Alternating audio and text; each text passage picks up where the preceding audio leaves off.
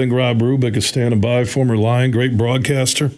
He joins us on the Roast Umber Coffee Guest Line. I want to get his thoughts on the Lions' run this year and the Bucks game on Sunday. How you doing, Rob?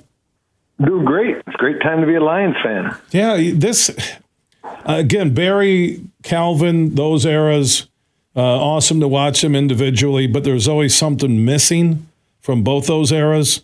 And you look at this team, the franchise, Sheila Hamp, Holmes, the GM, Campbell, the coach, the coordinators, the assistants, the leadership on the field, Goff, top 6 quarterback, top 5 in the NFL. There aren't a lot of holes outside of an edge speed rusher and a shutdown corner, and this team has a lot that Calvin and Barry never did.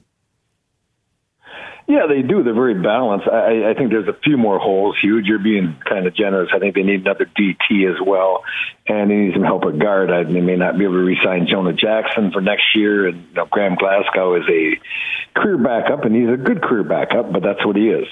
So they still have a few more holes, but every team has holes. So when you can limit that exposure in different areas, which they have done, and they did a pretty good job of hiding some things defensively, offense is good.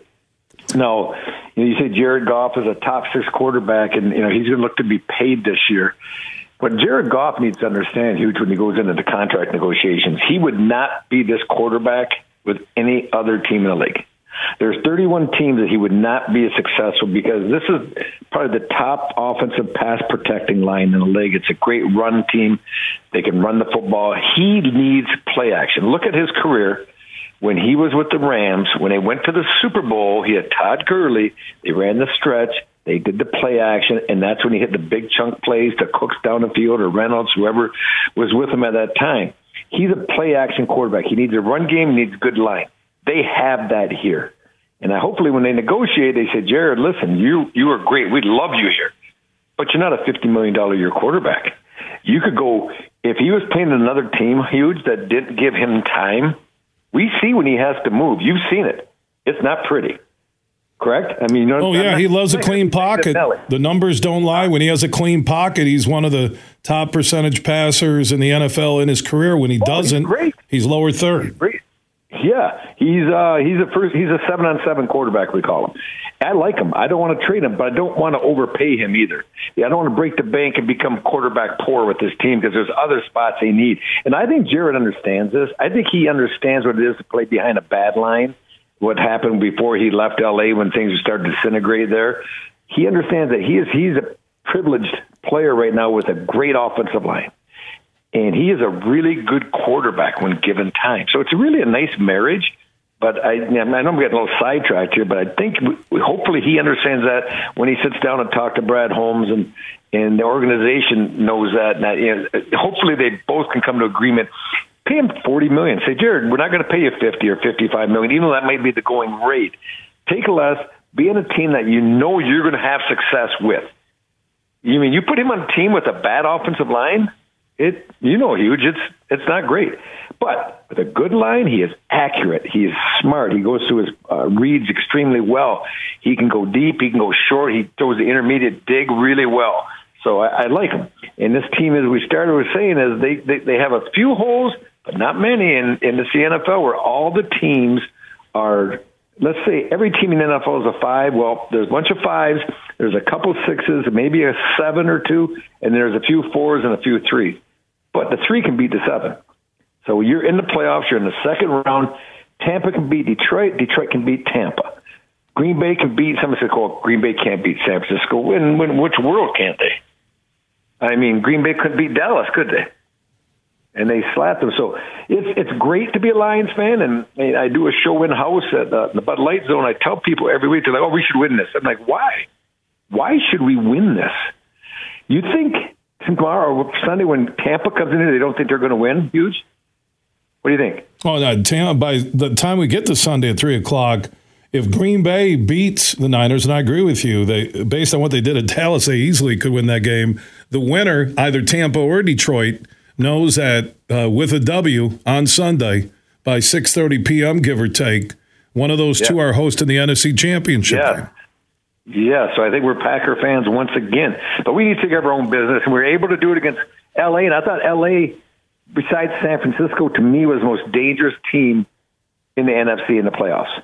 Besides our own Lions. I think our Lions no one wants to play the Lions either because of the balance on offense. And when you got a team like that, it's hard to defend them. You can't load up the box because they can throw it. And if you play a light box, they're going to run it with two really talented backs. So, yeah, I'm really excited. And I kind of got off the track a little bit there. And I don't want to be negative because I'm not negative. I'm all in on this team. I think they got a chance to get to the Super Bowl. They got a chance if you get there to win the Super Bowl. I think they're a year away, though. Huge from being really a legitimate Super Bowl contender. One more great Brad Holmes draft, and he's just been hitting out of the park. One more draft where you plug in a few more guys, as you said when you started, rush in to help Hutchinson take some of the pressure off him. I think a defensive tackle, too. I think Aleem McNeil's been really good, but they could use some more help in there. And lockdown corner. Let Sutton be your two. Looking at this Tampa game, why do you like the Lions to advance to the NFC Championship, and what could end that season Sunday night at home in Detroit?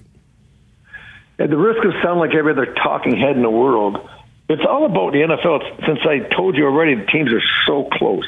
It's who protects the ball. Don't turn it over. If they lose a turnover battle by 1 against Tampa, they still, I think, are a little bit better. They can still win. If they lose a turnover battle by 2, they're not going to win. I said the same thing going into the Rams game. I said they couldn't lose it. They had to at least push. Win it or push. And they pushed. Neither team turned it over, and they won the game close.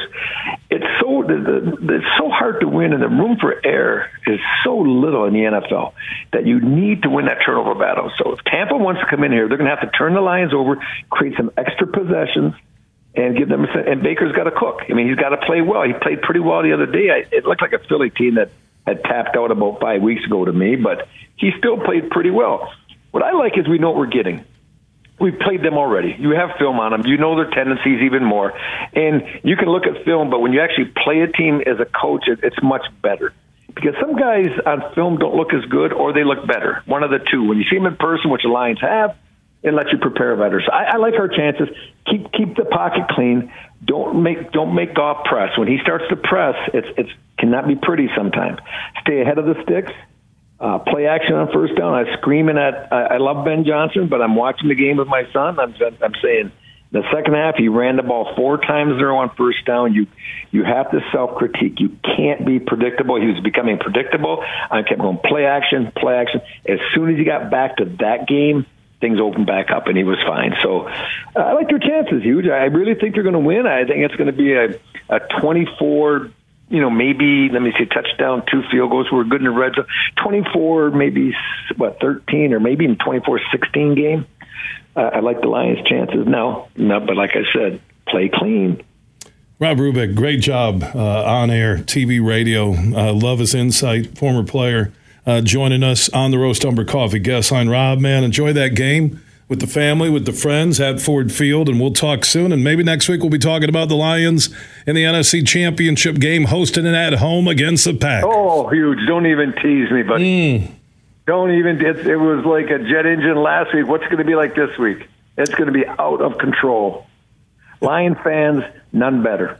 Amen, brother. You take care, my man. All right, huge. Yeah, Rob Rubick. I like him. He's honest.